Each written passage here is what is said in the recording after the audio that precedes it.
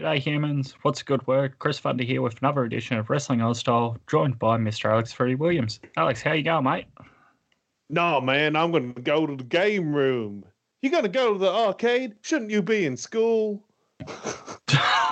Oh, yes, we'll get there.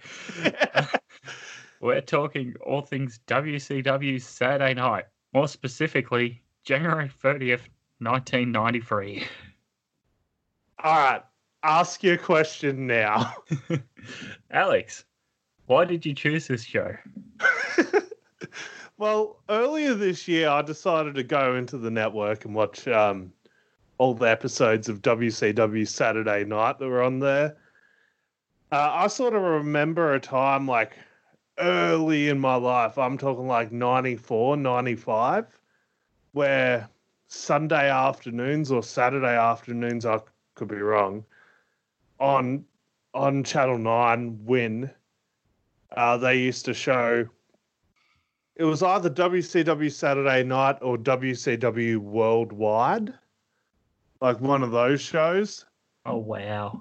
Yeah, and like it was like WCW and the Disney MGM thing that I talked about on Fruity's Ultimate Game Show with the spinning ring and all that sort of stuff. And I just like, for years, I used to record it on VHS.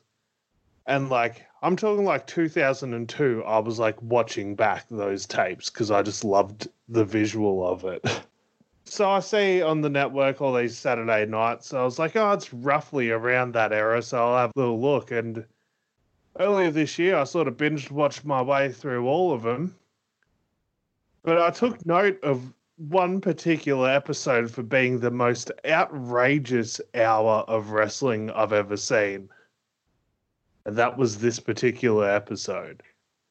Like, two segments in particular just blew my mind. Like, where I was like, what am I watching? This is so bad. I love this. Yeah, and we'll talk about that more as the show goes on. So, they're at the studio wrestling from Atlanta, Georgia for WCW Saturday Night. Opening video for tonight's episode, running down all the action we'll see. Then Jim Ross and Larry Zbyszko are the commentary team for tonight. They have an interview with the Unified World Tag Team Champions, the Franchise and the Dragon. Wow, this is... Did you even know? Like, quickly, before we get too deep into this, how much knowledge of this time frame of WCW did you have going into this? Brief snippets I've seen here and there, but through the ECW shows, I am aware that Douglas was on this at the time. Yeah, the Franchise and the Dragon, but this is a pre-franchise Shane Douglas. This is just young, hot, up-and-coming babyface Shane Douglas. So they're talking about how they were attacked by the Hollywood Blondes recently and want to face them later. We then go into action. Match number 1, Z-Man versus Chris Benoit. Alex, take it away. Yeah, this was a good, like, maybe 5-minute back and forth match. Tom Zenk, the Z-Man, he's not going to be remembered by too many people out there, but this dude has some serious wrestling chops. He just couldn't figure out a way to get his personality to shine through. So unfortunately, not much came of his career beyond what we see here. This is a very young Chris Benoit. He's got Brutus Beefcake style zebra stripe pants on. A different look for him, but yeah, Chris Benoit gets the win here. We get to hear Chris Benoit's WCW theme song, which I think is another highly underrated theme song of all time. Yeah, it was a good little opener here. It's studio wrestling. You're not going to get your 5-star classics, but you get a few good spots here and there. So from there, they cut to backstage. Tony Schiavone is interviewing Max Payne. What was this? Oh, man. Isn't this odd? Yeah, that's one way to describe it. Yeah, his big angry gothy guitar man who is a collegiate wrestler. Okay. Yeah. Max Payne ends up at one point teaming with Cactus Jack in WCW. I think they had a brief run as tag champs. He goes on to the WWF and has a run there, a very short run. But do you know what his name was in the WWF? No, I don't. Sorry. The Man Mountain Rock. Get it? Because he's big and he came out and played a guitar. And he had this electric guitar that was shaped like the old WWF logo. Oh, man, you got to look it up. It's just, yeah, it's so hilarious. But the most interesting tidbit of this man, Max Payne's career, is that, yeah, look it up on YouTube, you'll even find it. Max Payne, during I think it was a European tour with the WWF, decided to make a home movie, which features footage of like Kevin Nash opening up pill bottles and eating pills and some of the dirtier underlying stuff that goes on backstage. Oh. And that's on YouTube. So, yeah. Unsurprisingly, he was fired not too long afterwards. Didn't really have much of a career after that. Yeah, I suppose that's no good. Oh, it's just, yeah, it's very weird to watch, but yeah, there's some interesting footage. If you ever get the time to check it out, it's not too controversial. Like, it's Kevin Nash holding a bunch of prescription pill bottles, but we all know what wrestlers did with them back in the day. But yeah, Max Payne, very interesting character. Not for the right reasons. From there, they go on to show a full replay of the Too Cold Scorpio music video. Oh man, how good! Everybody, here comes Too Cold Scorpio. It's like definitely early 90s music. Dude, the effects in the music video itself, like, why was there random squares and rectangles over people's faces? Because the 90s, man. And like it starts off like with these kids like on a basketball court. They lose their ball and the ball rolls away and it like bounces away and lands in this limo, which just happens to be the limo that Too Cold Scorpio's in. And he comes out with the ball and he's like, shouldn't you kids be in school? And then this one kid with just like absolutely no charisma, because he's a kid after all, just goes, no, man, we're going to go to the game room. He's like, the arcade? He didn't say anything about an arcade. He said a game room, man. The arcade? Nah. We're going to go to school. How are we going to go there? We're going to go in your limo? Nah, we're going to be stepping. And they start stepping like the 90s dance move. It's just ridiculous. It'd take them twice as long to get to school doing that than normal walking.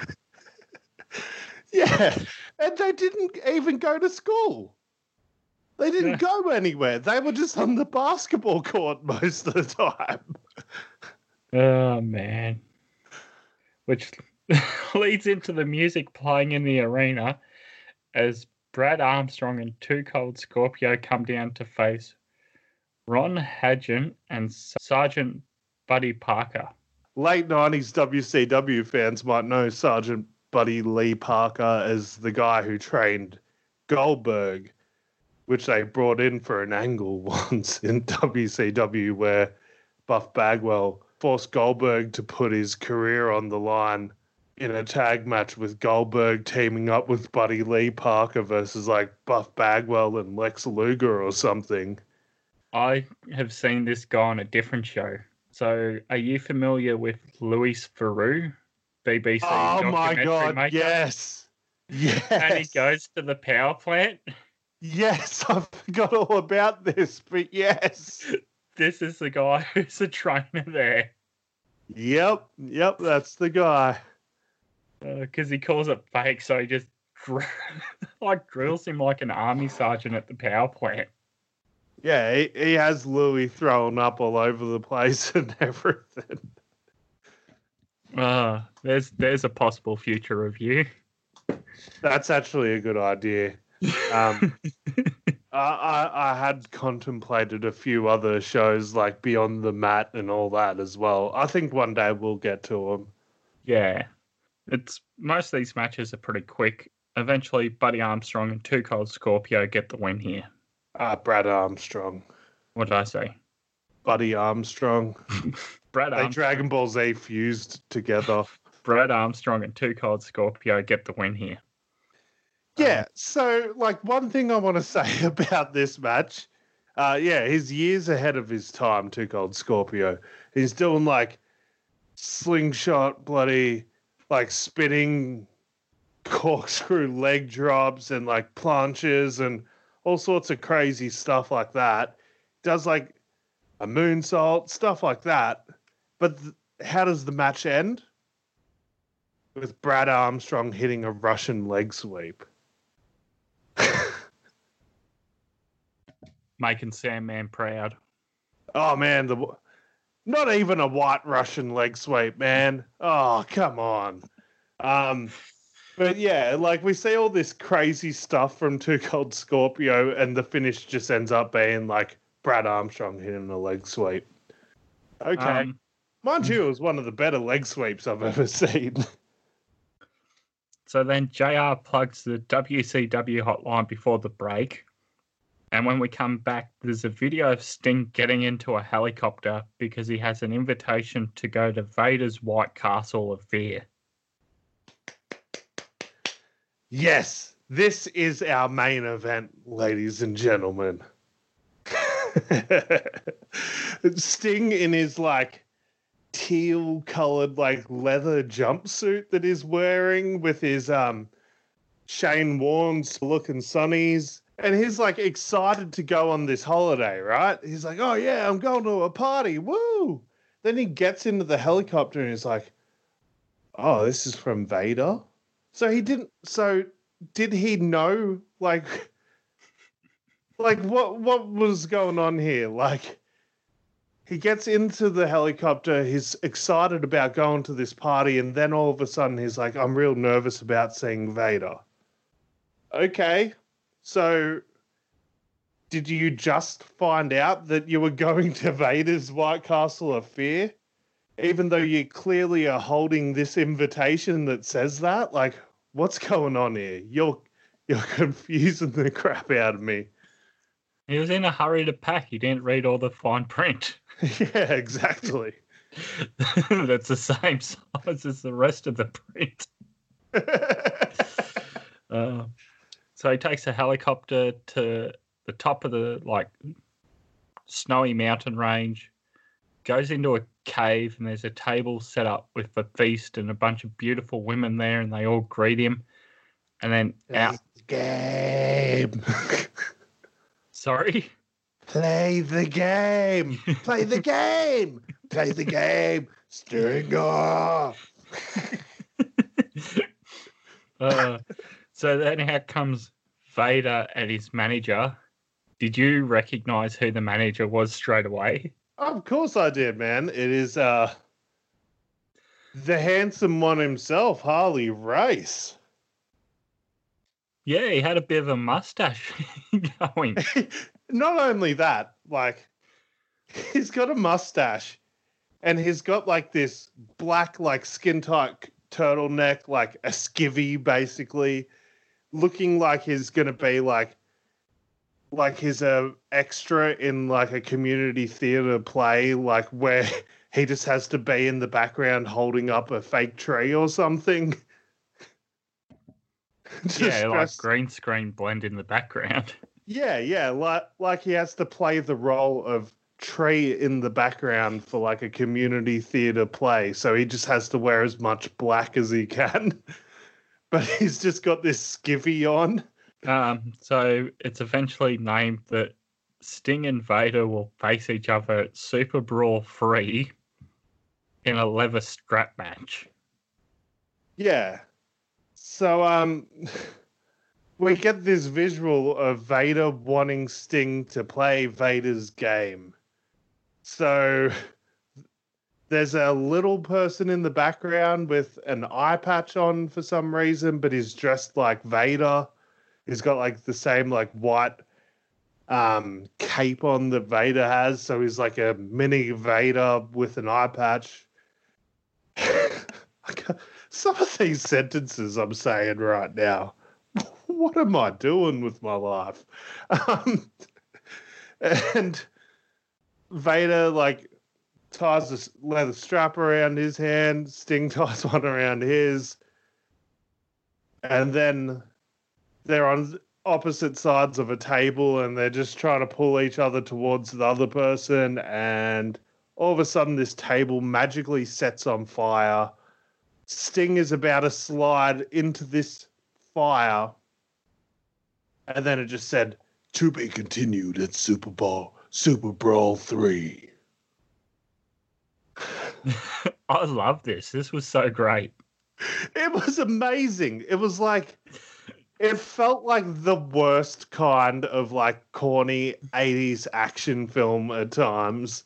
But it was like, it was so good. And Sting's acting here was just like so bad, but it made it so entertaining to watch.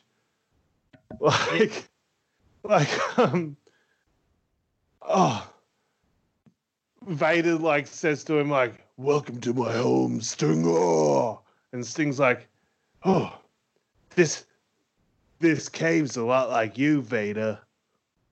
Cold." Now, you know this is the second of the 3 WCW mini-movies. Yes. Do you remember what the first one is?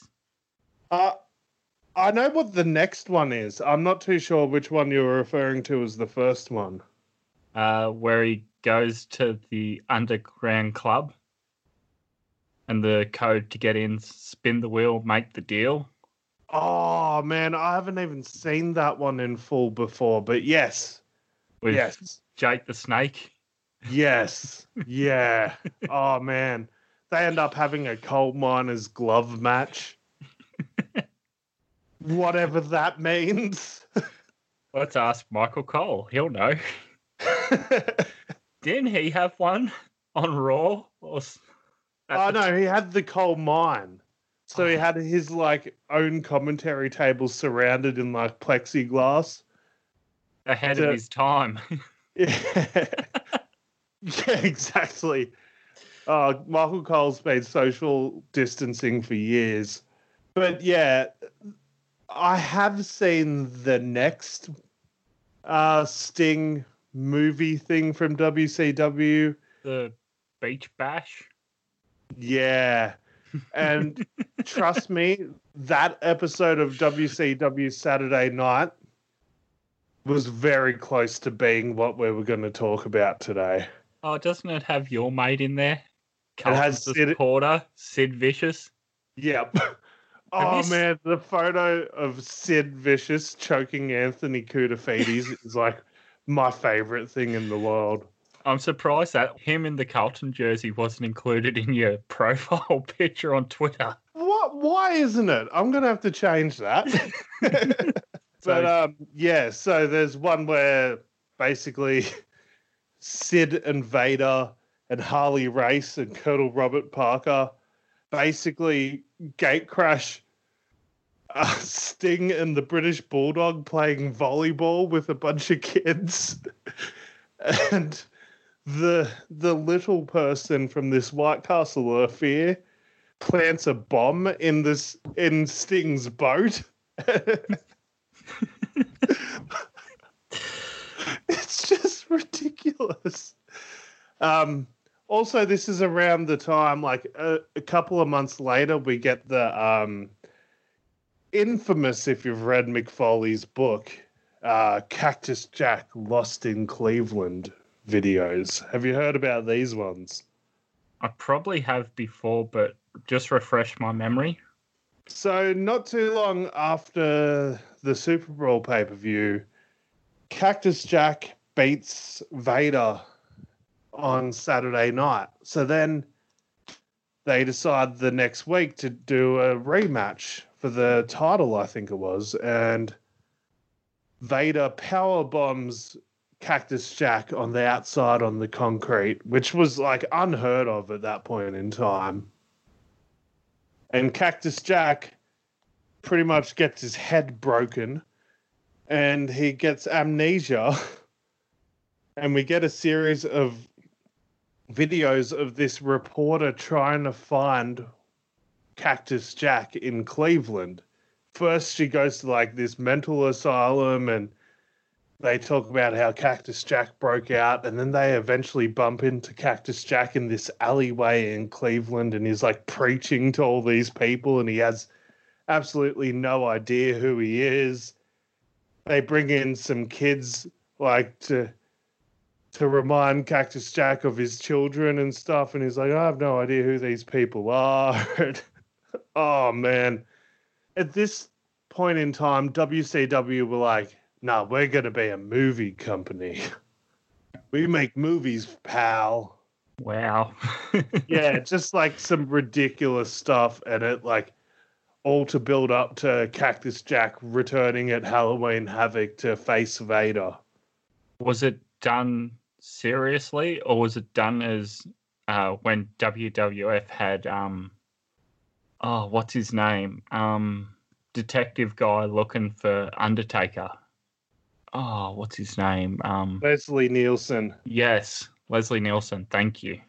It kind of felt exactly the same as that, but also like with WCW, you can never tell if they're actually being serious or not. After that, they come back. JR is talking to Steve Regal. Wow, he's so young looking here. Not only that, it's like blue chipper baby face, like William Regal.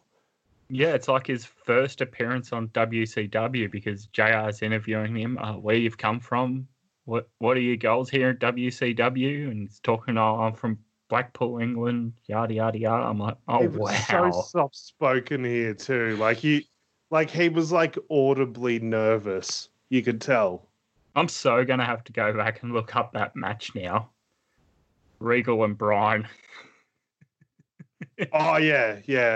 Superstars. Yeah, we're gonna have to search that bad boy up. Match number 3 is Eric Watts and Marcus Bagwell versus Scotty Flamingo and Rip Rogers. All right. Quote the Flamingo, nevermore. So did you realize who it was when you saw him?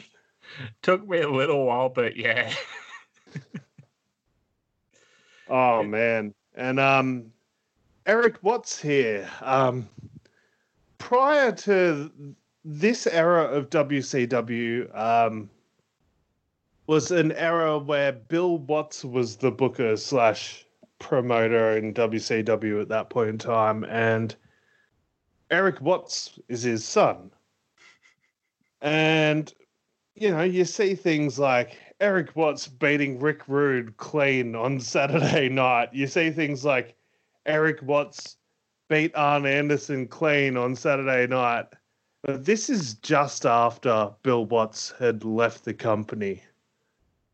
And you start to see like a drop in his booking.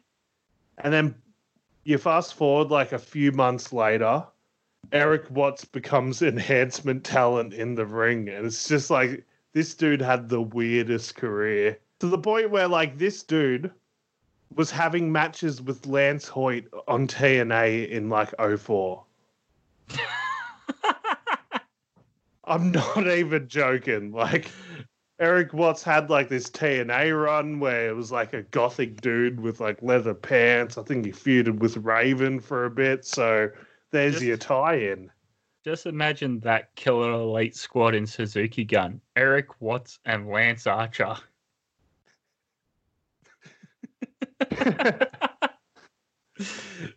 Oh, man. Oh, wow. One of wrestling's what ifs. What's if? I'm unstoppable with my puns these last few days. So yeah, ladies and gentlemen, I'm really bringing the pun game. Did you happen to notice someone who was totally buff in this match?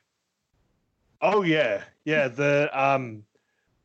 They make lots of reference to the 1992 WCW Rookie of the Year, Marcus Alexander Bagwell. Back when he had a middle name. Yeah. Back when he had a first name. Oh, yes. Yeah. Yeah. And another generic, like, blue chipper baby face. There was like a heap of these at this time. Oh, wow. And then Rip Rogers, like, notable wrestling trainer in that nowadays as well. Yeah. He'd like train dudes like Randy Orton and stuff. Yeah, absolutely. So, And also he's a really good follow on Twitter. oh, okay. I might have to check that out. He like he does a little bit of like crapping on like today's wrestling or whatever, but he like goes into depth, like explaining it, and he like occasionally like tweets out like wrestling psychology explanations and stuff like that, which is actually just really intriguing to read. Oh, wow. Yeah. Does he watch? He's one of the true like great minds of wrestling that doesn't get enough love. Does he watch much AEW? A little bit, yeah. Most old timers do. He has a lot of negative things to say about that, but I tend to ignore that part of it. I just like listen to him talk about like psychology and stuff. It's very, very, very good. Worth checking out. Fair enough. So Eric Watts and Marcus Bagwell pick up the win here. Next, JR is talking to the Rock and Roll Express. They talk about how recently they lost the Smoky Mountain tag team titles to Jim Cornette's Heavenly Bodies. Goddamn. Match number 4 is the Wrecking Crew, Rage and Fury versus Rex Cooper and Rick Ryder. What a bunch of generic sounding wrestling names. We got Rick Ryder, Rex Cooper, Rage, Fury, Wrecking Crew. Like, coming to your local RSL this Saturday night. Check out the body slam and pile driving action. Like, it's just like that sort of stuff. Oh, man. Yeah. I suppose it shows where 90s TV, early 90s TV wrestling was, because even though Raw was either just started or was just about to start. I think this is like the same week that Raw starts. Yeah, they were still doing the same sort of product as their superstars, which was pretty much just this in a 1 hour format on Monday. Yeah. Remember 1 hour Raws? Oh, man. Imagine, like, if you spent, like, most of your time, like, growing up in the early 90s, and then by the time 93, 94 is over, you go into a coma and you wake up in 2020, and you just go from 1 hour Raws, and you turn on Raw like, oh, yeah, I used to watch Raw back in 94 before my coma. What is this? What is this? Yeah. Oh, yeah, it's something different, that's for sure. So Wrecking Crew, Rage and Fury pick up the win here. During the match, there was a picture-in-picture of Rock and Roll Express watching ringside. After an ad break, there's a WCW up-close interview where Tony Schiavone's talking to Gordon Soley. Yeah, this was like an interesting thing to do because, like, you know, bringing in someone from a past generation to pretty much put over your current product. That's what this accomplished, and I think this was a pretty good touch. Yeah, absolutely. I really enjoy this and sort of be interested to see if there was anything noteworthy in the coming weeks with these and Gordon. Pretty much it slowly builds up to Slamboree. Slamboree 93, a Legends reunion, and they just bring back a heap of old legends, and Gordon Soley would do a segment each week, like announcing who the latest legend coming back is and all that sort of stuff. Okay. Was this about the time they started the WCW Hall of Fame then? No, the next year they do. Okay. Yeah, so Slamboree, but Slamboree is where they do that. Yeah, that's why I was sort of asking. I thought the timing might have timed out to 93 there. You just bring up a good point. Oh, well. My upcoming Fruity's Ultimate Game Show pay-per-view is Slamboree. Can I induct people into the WCW Hall of Fame and then chuck them in the free agent pool? Oh. The answer is no. The answer is 100% no. But yeah. If there's an equivalent of the Slammies in WCW and you want to do that, I'd allow it as an angle. Man, let's not talk too much about Fruity's Ultimate Game Show, but I'm about to do some stuff with some wrestlers on my show. Not the next pay-per-view, the one after, where I'm going to make wrestlers be gimmicks that they never even were. So we're about to get super creative. So backstage, Harley Race's talking about Big Van Vader and Barry Windham's tag team match later tonight. They then go to Max Payne versus Johnny Gunn. Quick little match, and Max Payne gets the win here. Anything to add there, Alex? No, just a typical early 90s big guy squashing a dude. Then they go backstage again. Sting and Dustin Rhodes talk about their tag team match versus Vader and Windham coming up tonight. Okay, so this is where, like, if I was watching this as a kid, I would be so confused. Why do you think I would be so confused? I'm not sure why. Because the last time we saw Sting on this show, he was sliding towards a fire on a table. They freeze framed and said to be continued at Super Bowl. Next thing you know, Sting's just cutting a promo backstage in the locker room. So You're right. I didn't even think of that. So, like, are we just to believe that, like, Vader just, like, starts to slide Sting, like, in kayfabe, right? Starts to slide Sting towards the fire and just lets go and says, I'll see it's Super Bowl. And then they all just leave. Like, what happened there? Like, in kayfabe? Like... need you to soften you up this tonight later on. Yeah, get back in your helicopter and get going. Yeah. Like, what was even the point of all of that? I don't know. It's just, like, hilarious, like, just thinking, like, Sting just, like, falls into this fire and then is just fine on TV. Co-main event of the night, Mr. Wonderful Paul Orndorff versus the Barbarian. Anything really to add there? boy, was this a late 80s, early 90s wrestling match. Yeah. Not much going on here. It was fine for what it was, but by today's standards, it was sort of a nothing happening match. No. The crowd here, though, just chanting Paula and stuff like that at Paul Orndorff. But whoever's idea it was for the Barbarian to be a babyface in the early 90s, I don't know, it seems a bit odd to me. Who's the wrestler who chants Hoss all the time? Oh, that's the Berserker. Ah.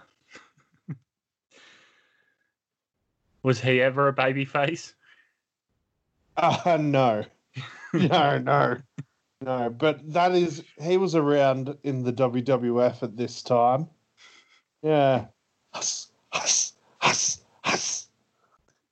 Yeah, so Orndorff picks up the win here. Main event of the night, it is Sting and Dustin Rhodes versus Big Van Vader and Barry Windham with Harley Race. Yeah, so at least two members of my fantasy roster. Yeah, so good little match, and unfortunately ends in disqualification because Big Van Vader gets involved on the outside with Dustin, takes him out. They then go back inside. Vader whips Sting as Barry and Harley hold in place on the ring ropes, but the locker room empties out to save Sting as they go off the air. It's a good little go-home angle here, I thought. Building up to the leather strap match. Yeah, like, this is the last show before the pay-per-view. Oh, wow, I didn't even realise that as well. Yeah. So this is a go-home show as well. I want to talk about one thing in particular. The state of Barry Windham's hair. He had a bowl cut that turned into a mullet. Wow. Like, the front half of his hair was just pure, like, perfectly lined out, like, bowl cut. And it just devolves into a mullet in the back. It is the most 90s haircut I've ever seen. Barry Windham, one of my most heavily booked stars on my fantasy roster. So were the Horsemen around at this time, or had they disbanded? So around this time, Ric Flair is finishing up his run in the WWF. Oh, yeah. Rumble. Yeah, so I think a couple of weeks after this, they do a loser leaves WWF match on Raw between Mr. Perfect and Ric Flair. It might have even been the next week. Oh, wow. And then, like, give it a few months, and Ric Flair's back in WCW. Arn Anderson is, like, written off storyline-wise at this point in time after... This is a ridiculous angle that happened, but yeah, I can't believe I'm going to say this, but fan footage is shown on WCW Saturday Night, like a month before this, of Eric Watts at a petrol station filling up his car and signing autographs. Then out of nowhere, a car pulls up and Arn Anderson jumps out and starts attacking Eric Watts at this petrol station.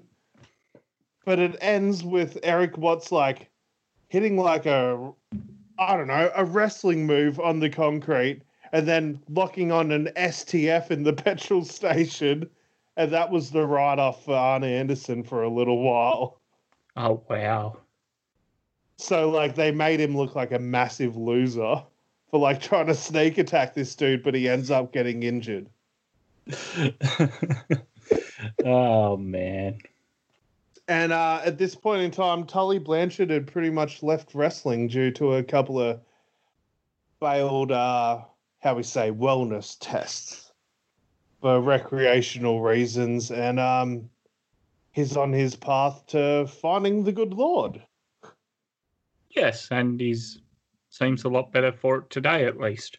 Yeah, one of those guys that got cut off.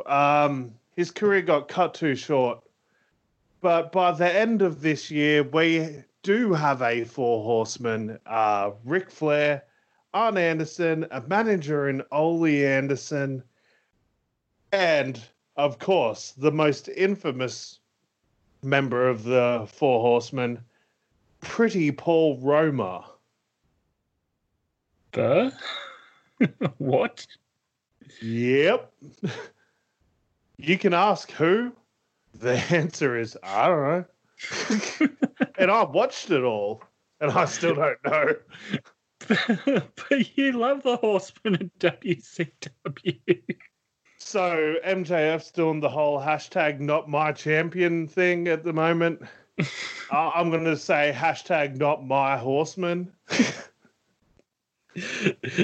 Oh, wow. Yeah. Like they had Barry Windham in this company and they didn't put Barry Windham in the Horseman. Silly, silly buggers. Yeah.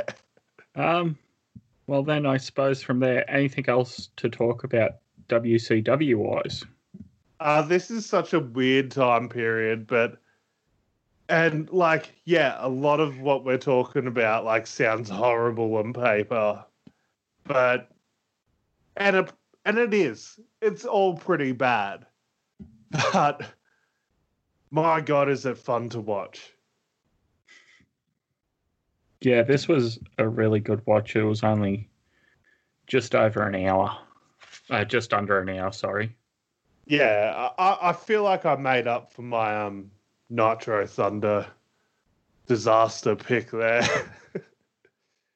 It was good. It was just there was a lot to take notes on. It was a very fast-moving show. Yeah, so I deliberately tried to find you a short show to review after the double one. Yeah. But that concludes my 3 review picks. And like you said on a previous episode of Weekly Wrestling Wrap, I'm very lucky if I don't lose my show picking privileges after this run. Oh man, no, they were good. Good to talk about something different. Lockdown was sort of. I'll give you Vince Russo, WCW. I'll give you TNA.